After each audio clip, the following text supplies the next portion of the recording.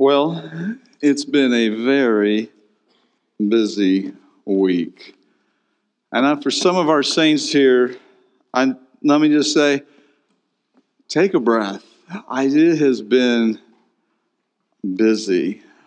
The past few days, we buried a brother in Christ. He finished the race. Paul said this in 2 Timothy 4, and he said this from a deep prison cell as he was about to finish his race there in Rome. He said, I have fought the good fight. I have finished the race. I have kept the faith.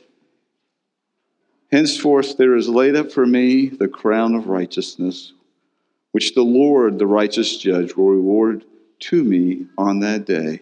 And not only to me, but to all who have loved his appearing. You know, Jim left this world, and I would say he left everything, but he took one thing with him. He was clothed in the righteousness of Jesus Christ. So everything else he left behind, but he took that with him. And I hope that we can follow the example of that faithful man. And we have the insurance. I hope that you have the assurance that when you leave this life, you take that with you. Because that is everything. To stand before the Lord, clothed in his righteousness and his righteousness alone. So a busy week, and we have Thanksgiving. We have so much going on today. And we've got our dinner tonight at 5:59. And my prayer is just that you come with a thankful heart. There is so much to be thankful for. Turn in your Bibles, if you will, to Luke chapter 23. Luke chapter 23. And as you're doing that, let's go to the Lord in prayer. Can we do that? Can we just pray? And ask the Lord to bless our time. Father, thank you for your word. We thank you that you have revealed yourself to us. Not only in creation. Creation alone is sufficient to condemn all men before you, because it screams of your glory and it declares you as the creator of all things. But you have revealed yourself through your word, and most perfectly through your Son, Jesus Christ. And so I pray that your Holy Spirit would work in our hearts and in our minds. And as we look at your word, may the truths of your word flow through our minds down to our hearts and change our hearts. And at the end of the service, may we be able to say, Jesus, thank you. Thank you for all that you have done for us. And so we pray these things in the precious name of our Lord and Savior, Jesus Christ. In his name we pray. Amen.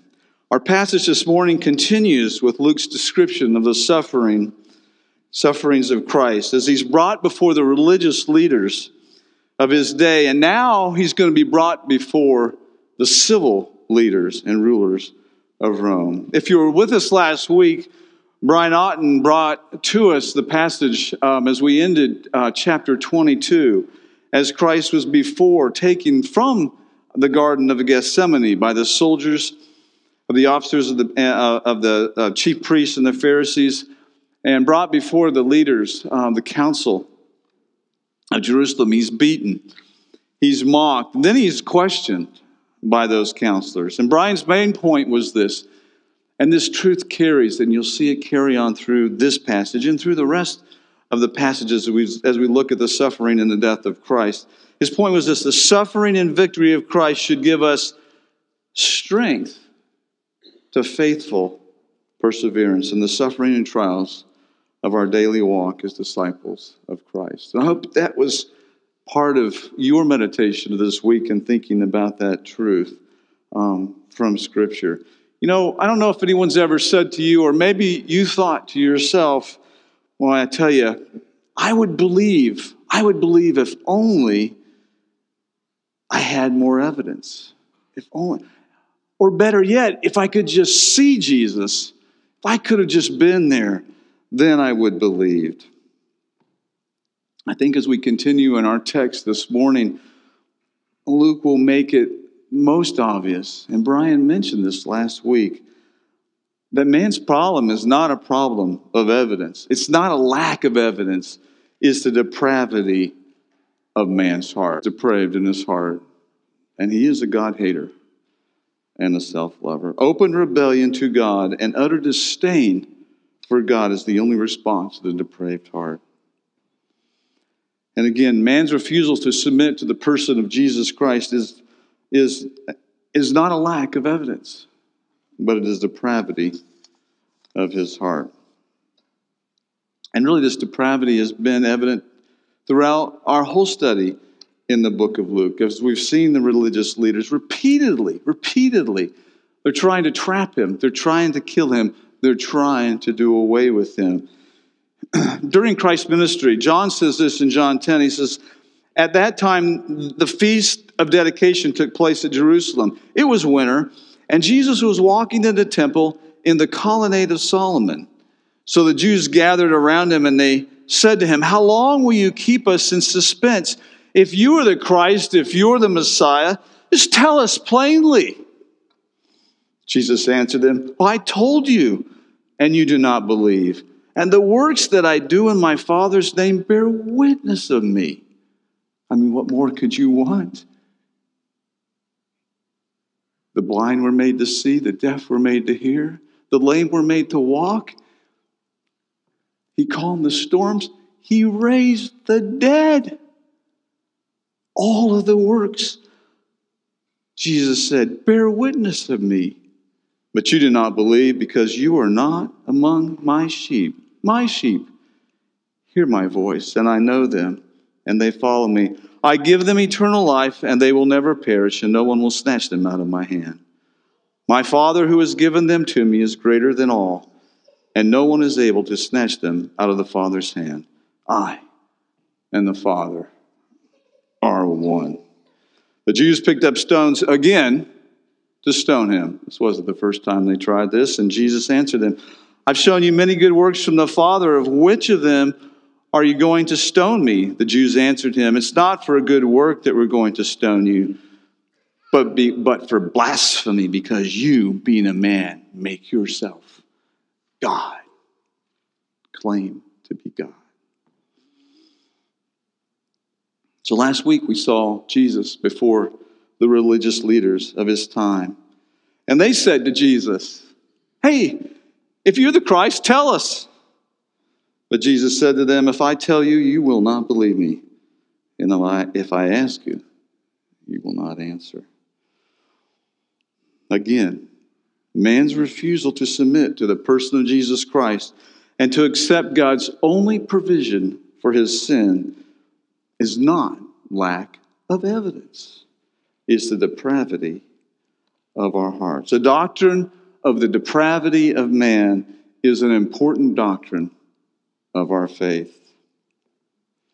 If I do not fully comprehend the depths of my sin and the depravity of my heart, I cannot comprehend the depths of God's love and the extent of his grace. But when I do understand it, my heart swells with thanksgiving. And my heart says, Jesus, thank you. Thank you. Well, we're going to go to the head piece here for just a moment. You know, if you looked at their doctrinal statement, I don't know when the last time you just said, hey, you know, I was just read through CBC's doctrinal statement. So let me just read a small portion. Here's what our doctrinal statement says. If you're a member of CBC or if you're a visitor and you're, what do they believe? about man. Let me just read a small portion of our doctrinal statement to you. God created man for his own glory. That's why we were created. Man was directly and immediately created by a special act of God in his own image and likeness, and is the crowning work of his creation. In the beginning, man was innocent of sin and was endowed by his Creator with intelligence, volition, and moral responsibility to God. God provided everything necessary for man to glorify God, enjoying God's fellowship, and to live his life in the will of God. By his free choice, man sinned against God and brought sin into the human race. In Adam's sin of disobedience to the revealed will and word of God, man lost his innocence, incurred the penalty of spiritual and physical death, became subject to the wrath of God, and became inherently corrupt and utterly incapable of choosing or doing that which is acceptable to God. All men are sinners by nature, by choice, and by divine declaration. Man is spiritually dead in his sins and incapable of saving himself. Therefore, salvation is wholly of God's grace. 3 strikes. By nature, man is born in sin. Romans 5. We have inherited a sin nature. That precious little baby enters the world. That baby enters as a sinner. And you think that innocent little baby, until it keeps you up all night, or until it's 3 and it says, or 2 and says, no. By nature we are born in sin. We commit acts of sin. Strike 2. We're slaves to sin. We commit acts of sin by choice. And then thirdly, by divine declaration. Man has the imputed sin of Adam. Do you know this? When Adam sinned, God put that to your account. That was put to your account. Adam's sin. Paul says in Romans 5, the one trespass, that is Adam's sin, led to condemnation of all men. All men are sinners and justly condemned by a just and holy God. God's plan for redemption and reconciliation requires the substitutionary death of the sinless Son of God, because we are helpless and cannot help ourselves. We're incapable. We're unwilling to submit to God. Well, another important doctrine, if you're going to go to the doctrine of Community Bible Church, another very important doctrine that ties with that is the person of Jesus Christ and the sinlessness of Christ. Because he alone can satisfy, and he alone is qualified to meet the demands of justice and to pay the penalty for our sin. So can I take 1 minute and just read you that paragraph from our doctrinal statement? Jesus Christ is the eternal Son of God, possessing all the fullness of divine nature and attributes. In these, he is co-equal, co-substantial, and co-eternal with the Father. God the Father created all things according to his own will through his Son, Jesus Christ. In Christ, all things continue in existence and in operation. In his incarnation, Jesus Christ was conceived by the Holy Spirit and born of the Virgin Mary. In the incarnation, Christ willingly surrendered only the prerogatives of deity, but nothing of the divine essence, either in decree or kind. In his incarnation, Christ took upon himself the demands and necessities of human nature and identified himself completely with mankind, yet without sin. Jesus Christ represents humanity and deity in indivisible oneness. Jesus perfectly revealed and did the will of God. In his death on the cross, he made provision for the redemption of men from sin. His death was voluntary, vicarious, substitutionary, propitiatory, and redemptive.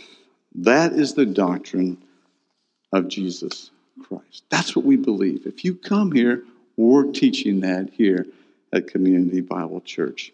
And so a proper understanding of the depravity of man and a proper understanding of the sinlessness of Christ is necessary to understand the work of Christ on the cross in his death as my substitute. So in our narrative this morning, Luke appears to go out of his way to demonstrate, to contrast that, the depravity of man and the sinlessness of Christ. Now that's a long introduction. Sorry about that. We haven't read our text yet. And our text is a fairly long narrative. So if you're there, if you're in Luke 23, let's begin. We're going to read verses 1 through 25. So did I say that right? Yes, 1 to 25. So let me read that. But as is a custom for us, before I read that, let me give you the main point. Okay, so that we do this. I think we do this so that as we're reading the text, you kind of get can kind of see that. The main point is this: a heart that truly understands the exchange that took place on the cross is the heart that is overwhelmed with thankfulness and praise. The heart that says, Jesus, thank you. Because it's at the cross where Jesus Christ, the sinless Son of God, takes my place as he bears the full wrath of God as a just penalty for my sin. All right? So now let's read and see this. Starting in verse 1, when the whole company of them arose and brought him before Pilate, and they began to accuse him, saying, we found this man misleading our nation and forbidding us to give tribute to Caesar, and saying that he himself is Christ, a king. And Pilate asked him, are you a king of the Jews? And he, that is Jesus, answered him, you have said so.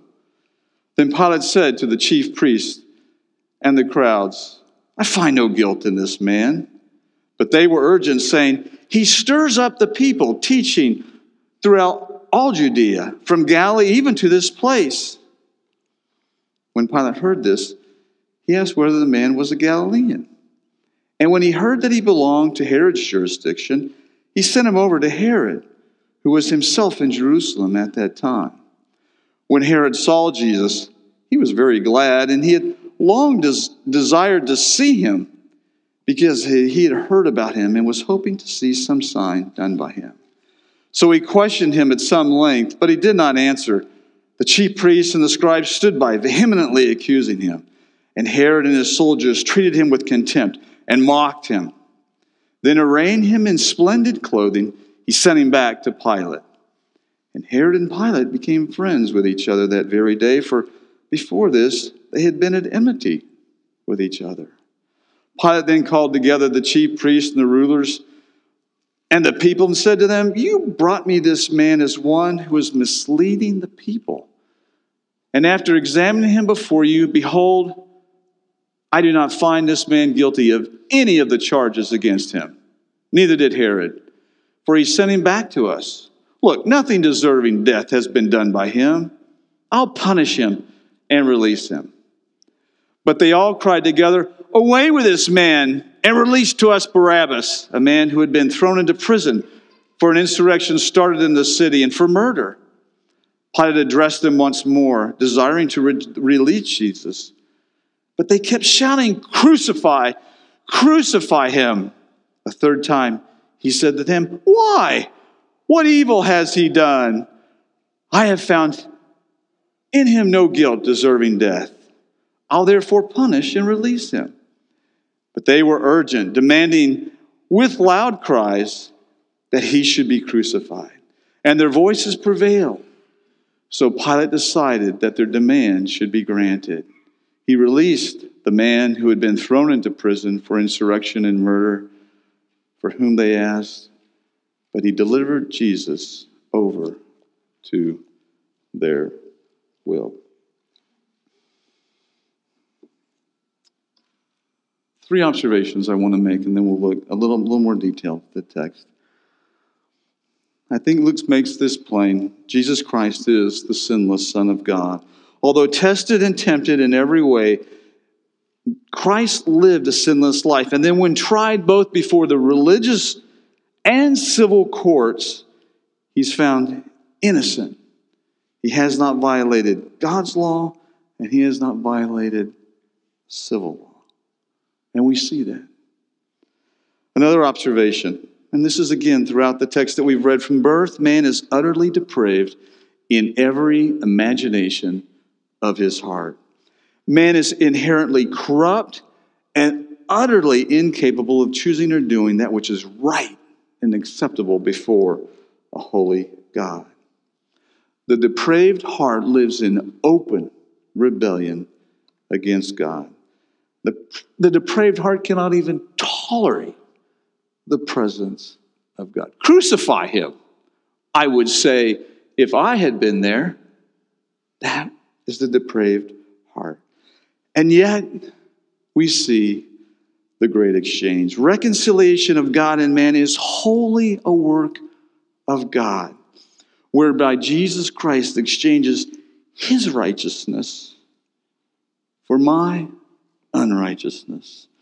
Sin that Jesus takes to the cross in complete and full satisfaction of the holy wrath of God. I am a Barabbas. And so Luke begins the text with the whole company of them. Well, the whole company of them are the religious leaders. And let me make this statement. Man is depraved in his self-made religion. The depraved heart will insist on setting its own terms of being reconciled to God in a way that glorifies man. And that is what religion is. Think about it. Think about all the religions of the world. Every one of them, if you give them any thought, they're works-based. It's something man has to do to please God. But the gospel of Jesus Christ is not so. It's based on the sole work of God with no, zero, zilch contribution of man. And we've seen these actions of the religious leaders of Israel throughout our study of the book of Luke. At every point in Christ's ministry, they accuse Jesus of not following their traditions, not following their misinterpretations of the Scripture. And so it is. They bring him, the whole company of them, bring Christ before Pilate. When we look at Pilate, I see this in the depraved heart of Pilate. This is an observation of depravity, and we'll see this a little bit with Pilate. The depraved heart rejects truth. That's what Pilate is to me, demonstrating the depraved heart not only creates itself religion, we see that in the religious leaders, but it rejects truth. He does what's right in his own minds. His morality, that is what's right or what's wrong, is relative. It changes. He doesn't want to put Christ to death, but then he changes. It changes. It's relative. It's driven by his own ambition and desire for self-preservation. Now, you may already know this about Pilate. Pilate is appointed prefect of the Roman province of Judea, Samaria, and Idumea. As a Roman prefect, he is granted the power of supreme judge. That means he has sole authority to order a criminal's execution. That's why the religious leaders needed Pilate in this plot. He had the sole authority to execute a criminal. He also had the responsibility of maintaining law and order by any means that he saw fit. And as a prefect, something else that's important. He was responsible for collecting taxes. And history remembers Pilate as a cruel and ruthless man. You remember as going through Luke, we came into Luke chapter 13, and there were some present at that very time who told him, they were telling Jesus about the Galileans whose blood Pilate had mingled with their sacrifices. Now, if you know anything, and I know you do, about the Jewish sacrifices, they were made there in the temple. It was a holy place, and a place where they're Pilate enters this place, butchers these Galileans who are making these sacrifices, and mingles that blood with the blood of their sacrifices. Anything. We don't know much more than that. But we know about that event. We know this: Pilate was cruel and ruthless. And our text shows Pilate as being hesitant to condemn an innocent man. An innocence that Pilate insists upon, right?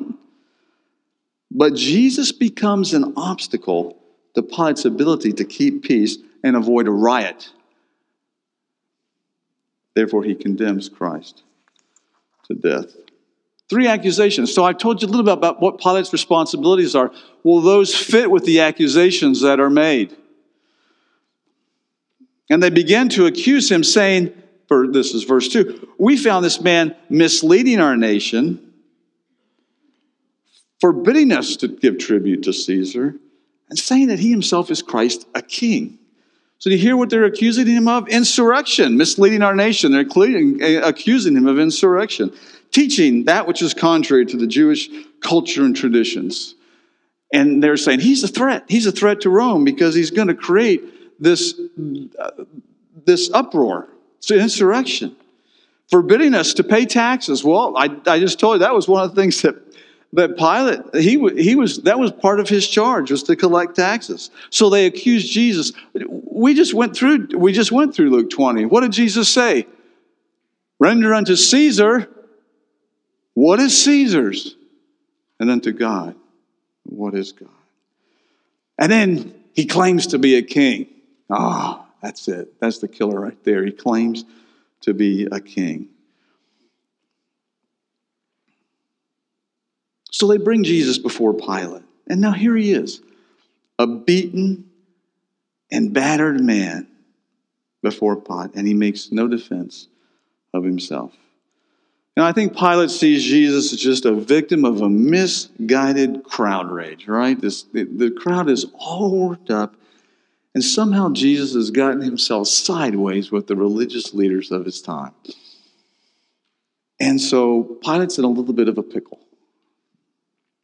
He doesn't want to crucify this man that seems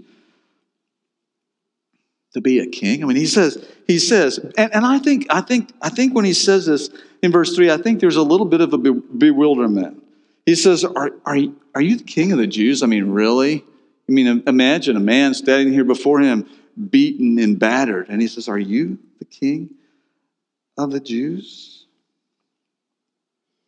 John gives us a little bit more about this conversation. In John chapter 18, you don't have to turn there, but let me just read it to you. So Pilate entered his headquarters again and called Jesus and said to him, are you king of the Jews? Jesus answered, do you say this on your own accord, or do others say it to you about me? Pilate answered, am I a Jew? Your own nation and the chief priests have delivered you over to me. What have you done? Jesus answered, my kingdom is not of this world. If my kingdom were of this world, my servant would be fighting, and I would not be delivered over to the Jews. But my kingdom is not of this world. Then Pilate said to him, so you are a king. Jesus answered, you say that I am a king. You said so. For this purpose I was born, and for this purpose I have come into the world, to bear witness of the truth. Everyone who is of the truth listens to my voice. Pilate says to him, what is truth? Imagine this. Pilate looks straight into the face of truth. What did Jesus say? I am the way, the truth, and the life. Pilate looks straight into the face of truth and says, what is truth? There's nothing new in this question. I hope you know. I know you know this. This is the same question that has been asked down through the ages. It goes all the way back to Genesis chapter 3 when the serpent said, did God really say? Did God really say? What is true? When the depraved heart of man comes face to face with truth, man outright rejects truth and considers it to be utter foolishness. You only need to look at the culture around you. The only intolerable claim in our culture today is the claim for absolute truth. It's okay for you to have a truth with a little t, just your private little truth. That's okay. And we're going to tolerate everybody with their own little truth. That's good. But don't tell me about an absolute truth, about truth with a capital T. There's absolutely, and here's the ironic thing of it, there's absolutely in our culture no tolerance for absolute truth. And hence, there's no tolerance for the person of Jesus Christ. This is why Christianity is the only religion, and I don't consider it a religion, it's a relationship, it's the only religion in the world's mind that's not tolerated in our self-tolerating culture.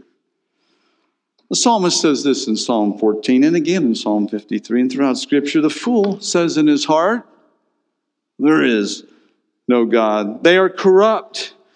They do abominable deeds. There is none who does good. The Lord looks down from heaven on the children of man and sees to see if there is any who understand, any who seek God. They have all turned aside. Together they have become corrupt. There is none who does good, not even one. From birth, have we got this? From birth, man is utterly depraved in every imagination of his heart. Man is inherently corrupt and utterly incapable of choosing or doing that which is right and acceptable before a just and holy God. For the unregenerate heart, the wisdom of God is utter foolishness. Paul says this in 1 Corinthians chapter 1. He says, for the word of the cross is folly to those who are perishing. But to us who are being saved, it is the power of God. For it is written, I will destroy the wisdom of the wise, and the discernment of the discerning I will thwart. Where is the one who is wise? Where is the scribe? Where is the debater of this age? Has not God made foolish the wisdom of the world? For since in the wisdom of God, the world did not know God through wisdom, it pleased God through the folly of what we preach to save those who believe. For Jews demand signs, and Greeks seek wisdom. But we preach Christ crucified, a stumbling block to Jews and folly to Gentiles. But to those who are called, both Jews and Greeks, Christ, the power of God and the wisdom of God. For the foolishness of God is wiser than men, and the weakness of God is stronger than men. For consider your calling, Paul says. Brothers, not many of you were wise according to worldly standards. Not many were powerful. Not many were of noble birth. But God chose what is foolish in the world to shame the wise. God chose what is weak in the world to shame the strong. God chose what is low and despised in the world, even things that are not, to bring to nothing things that are, so that no human being might boast in the presence of God. And because of him you are in Christ, who became to us wisdom from God, righteousness and sanctification and redemption, so that as it is written, let the one who boasts, boast in the Lord. Let the heart of the redeemed say, Jesus, thank you. Well, verses 4 through 7, Pilate dismisses the charges and declares Christ's innocence. I find no guilt in this man, Pilate says. But then Pilate hears Jesus is from Galilee. And that's the jurisdiction of Herod. So it's like, hey, man, I can punt this off to Herod. And so he sends Christ to Herod. I want to say this about Herod, about that depraved heart. Here's the example. The depraved heart also mocks God. That's what, when I see Herod, I see the heart that mocks God. Now, here's a few things we should know about Herod. Herod Antipas, he was the son of King Herod the Great. Now, when King Herod the Great died, he had several sons who courted the emperor in Rome. They wanted to inherit their father's kingdom. Herod Antipas was given rule over the province of Galilee and Perea. His official title was Tetrarch because he ruled over a fourth of his father's kingdom. But he was a king wannabe. I mean, his ambition was to have his father's kingdom. And so he sought to earn the trust of the emperor by keeping peace in his region. Peace is what he wanted to keep. The other thing we know about Herod was he had John the Baptist beheaded. First in prison and then later beheaded. Because John had said something that was offensive. John had said, you have the wife that you have, this was Herodias, his wife, he says, is not lawful for you to have her. Because Herodias had previously been the wife of his brother, Philip. Well, apparently Herodias didn't take that very kindly, and she wanted John the Baptist's head. And she got it. She got it from Herod. After John's beheading, and after hearing the miracles that Jesus performed, Herod Antipas, he thought that Jesus was John the Baptist raised from the dead. So there was a little trepidation about that, not knowing, hey, man, he's come back from the dead. I mean, a little nervousness about that. But now is Herod's opportunity to see Jesus. He really has never seen him. And so now they bring Jesus before Herod. And when Herod saw Jesus, starting with verse 11, he was very glad, for he had long desired to see him because he had heard about him, and he was hoping to see some sign done by him. So he questioned him at some length, but he, that is Christ, made no answer. The chief priests and the scribes stood by vehemently accusing him. And Herod with his soldiers treated him with contempt and mocked him. Then arraying him in splendid clothing, they sent him back to Pilate. So now Jesus stands before Herod. Maybe, Herod thinks, I can get a miracle, a little entertainment out of this whole thing. The man who sought kingship himself mocks the King of Kings and Lord of Lords. What kind of king, Herod thinks, what kind of self-proclaimed king stands before me? Where is his kingdom? Where are his disciples? Where is his army? He has no defense. What kind of king is this? He mocks him. And Scripture says that Jesus made no answer. No answer is necessary. No answer would make a difference. What did he say to the rulers from last week? Jesus said, if I tell you, you'll not believe. But think about this. Jesus, the teacher, is now living out what he has taught. And isn't that what a teacher always does? Think of Jesus as he's standing there before Herod, being mocked. Think, blessed are the poor in spirit, Jesus said, for theirs is the kingdom of heaven. Blessed are those who mourn, for they shall be comforted. Blessed are the meek, for they shall inherit the earth. Blessed are those who hunger and thirst for righteousness, for they shall be satisfied. Blessed are the merciful, for they shall receive mercy. Blessed are the poor in heart, for they shall see God. Blessed are the peacemakers, for they shall be called sons of God. Blessed are those who are persecuted for righteousness' sake, for theirs is the kingdom of heaven. Blessed are you when others revile you and persecute you and utter all kinds of evil against you falsely on my account. Rejoice and be glad, for your reward in heaven is great. For so they persecuted the prophets who were before you. Or maybe you only need to flash back to that night before, that evening before, just a few hours before, where the disciples are saying, hey, who's the greatest? Who will be the greatest in your kingdom? And Jesus says, you know that the rulers of the Gentiles lord it over them, and their great ones exercise authority over them. It shall not be so among you. But whoever would be great among you must be your servant, and whoever would be first among you must be your slave. Even as the Son of Man came not to be served, but to serve, and to give his life as a ransom for many. The man King Herod says, others serve and sacrifice for me. But the Christ King says, I serve others. I serve others.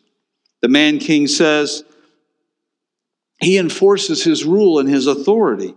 But the Christ King humbles himself to the point of death on a cross. Why? Why did he stand there and not make a defense? Because he was going to the cross. For me, for my sin, he stood there and took the mockery of mankind. So Jesus holds his tongue, and he gives the greatest demonstration of meekness. I've said this before to our young guys. You know what meekness is? It's defined as strength under control. Think about that. The King of Kings and the Lord of Lords is being mocked by the man who he created. The Bible says that Jesus holds all things together. Every atom in Herod's body, every molecule was held together by Jesus Christ and didn't just, boom, move into randomness as he mocked him. But he did that for me. Jesus did that so that I could live.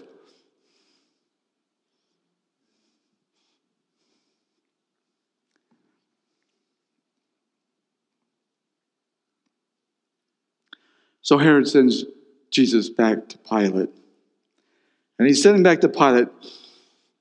And Herod and Pilate became friends with each other that very day. But before this, they had been enemies. You know, there's one thing that unites the depraved man's heart, and that's his rebellion against God. Someone might say, well, no, Jesus was a good teacher. But once they understand that Jesus was making absolute and exclusive statements, I am the way, I am the truth, I am the life. The depraved man rejects that and unites with all of the depravity in that. And so Pilate calls together the chief priests and the rulers of the people and said to them, you brought me this man, the one as one who is misleading the people. And after examining him before you, behold, I find no guilt of any of the charges against him. Neither did Herod, for he had sent him back to us. Look, nothing deserving of death has been done by him. I'll punish him and release him. Historical fact, when put on a public trial, this is historical fact, when put on public trial, both Pilate and Herod find Jesus innocent of all charges. He is the sinless Son of God. And so Jesus, the sinless Son of God, he lives a public life, a sinless life, and now he's found innocent, even when falsely accused and tried in the courts of man. But then man's problem is not a lack of evidence, is it? It's a depraved heart. And the depraved heart says, I don't want to have anything to do with that man. And so what do? They say, no, away with this man, and release to us Barabbas, a man who had been thrown into prison for an insurrection started in the city and for murder. Pilate addressed them once more, desiring to release Jesus, but they kept shouting to crucify him, crucify him. The third time, Pilate says to them, why? What evil has he done? But they were urgent, demanding with loud cries that he should be crucified. And their voices prevailed. So Pilate decided that their demands should be granted. He released the man who had been thrown into prison for insurrection and murder, for whom they asked, but he delivered Jesus over to their will. Barabbas. There's Barabbas. He represents mankind in all of his depravity. He's an enemy of the state, and he's an enemy of God. Right? He's guilty of murder, and he's guilty of starting an insurrection. So he's violated both God's laws and man's laws. Guilty of both. And in contrast, here stands Jesus, the sinless Son of God. Jesus is declared innocent by the public officials. Three times Pilate says, I find no fault with this man. Herod agrees with me. Herod found no fault. In Matthew tells us that Pilate's wife has a dream and comes to Pilate during the trial and says, man, have nothing to do with this righteous man. And the thief on the cross, we'll see a couple weeks from now, says, this man has done nothing wrong.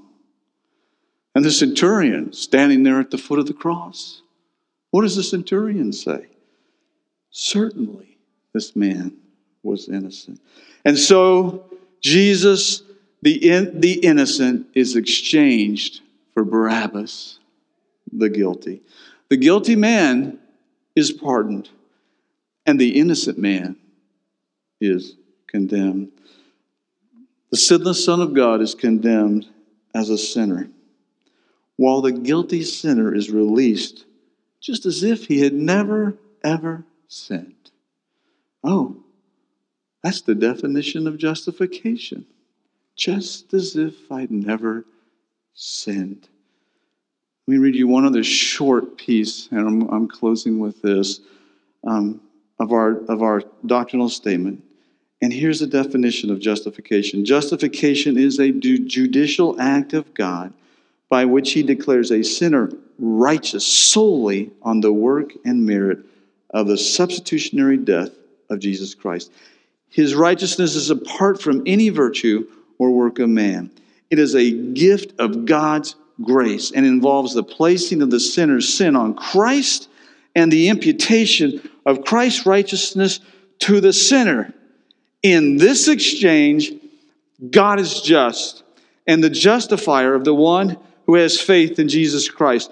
Justification brings the believer into a restored relationship of peace and favor with God. Paul says it like this, but God showed his love for us in this, that while we were still sinners, Christ died for us. Since therefore we have now been justified by his blood, much more shall we be saved by him from the wrath of God. For if while we were enemies, we were reconciled to God by the death of his Son, much more now that we are reconciled shall we be saved by his life. More than that, we also rejoice in God through our Lord Jesus Christ, through whom we have now been reconciled. I'm going to close with a story that you should be familiar with. Remember,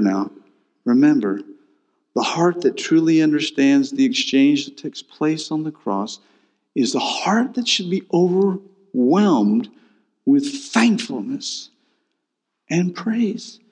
It's the heart that should say, Jesus, thank you. Well, here's the story. It takes place in the time of Christ. In fact, it takes place during his ministry. In fact, we looked at it in Luke chapter 7. One of the Pharisees had asked him, that is Jesus, to eat with him. And he went into the Pharisee's house and he reclined at the table. And behold, a woman of the city, who was a sinner, when she learned that he was reclining at the table in the Pharisee's house, brought an alabaster flask of ointment. And standing behind him at his feet, weeping, she began to wet his feet with her tears and wiped them with the hair of her head and kissed his feet and anointed them with the ointment. Now when the Pharisee who had invited him saw this, he said to himself, if this man were a prophet, he would know what sort of woman she is who is touching his feet, for she's a sinner.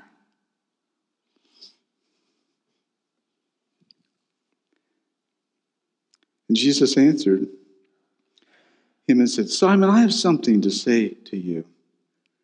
And he said, well, say it, teacher. And Jesus said, this a certain moneylender had two debtors. One owed 500 denarii and the other 50. When they could not pay, he canceled the debt of both. Now, which of them will love him more? Simon answered, well, the one, I suppose, for whom he canceled the larger debt. And Jesus said, you have judged rightly. Then turning towards the woman, he said to Simon, do you see this woman? I entered your house. You gave me no water for my feet, but she has wet my feet with her tears and wiped them with her hair. You gave me no kiss, but from the time I came in, she has not ceased to kiss my feet. You did not anoint my head with oil, but she has anointed my feet with ointment. Therefore I tell you, her sins, which are many, are forgiven, for she loved much. But he who is forgiven little loves little. And he said to her, Jesus said to her, your sins are forgiven. Then those who were at the table with him began saying among themselves, who is this who even forgives sins? And he said to the woman, your faith has saved you. Go in peace. The last song that we're going to sing is a song that I think is so appropriate. I'll just read the words. I know you'll read them when you sing them, but man, I just want to read them to you because they're so moving to me. I love the music that is played. I love the selection of the songs. They're always so appropriate. The mystery of the cross, I cannot comprehend. The agonies of Calvary. You, the perfect Holy One, crushed your Son, who drank the bitter cup reserved for me. Your blood has washed away my sins. Jesus, thank you. The Father's wrath completely satisfied. Jesus, thank you. Once your enemy, now seated at your table. Jesus, thank you. By your perfect sacrifice, I've been brought near. Your enemy you've made your friend, pouring out the riches of your glorious grace, your mercy, and your kindness. No end. Your blood has washed away my sin. Jesus, thank you. The Father's wrath completely satisfied. Jesus, thank you. Once your enemy, now seated at the table. Jesus, thank you. Let's close in prayer. Father, thank you. Thank you that Jesus suffered and died for me. Thank you that while I was yet a sinner, your enemy, a God-hater, a self-lover, that Jesus went to the cross and paid the full penalty for my sin. And thank you that now I am clothed with the righteousness of Jesus Christ. And someday when you call me home, that's all I need to take. That's it.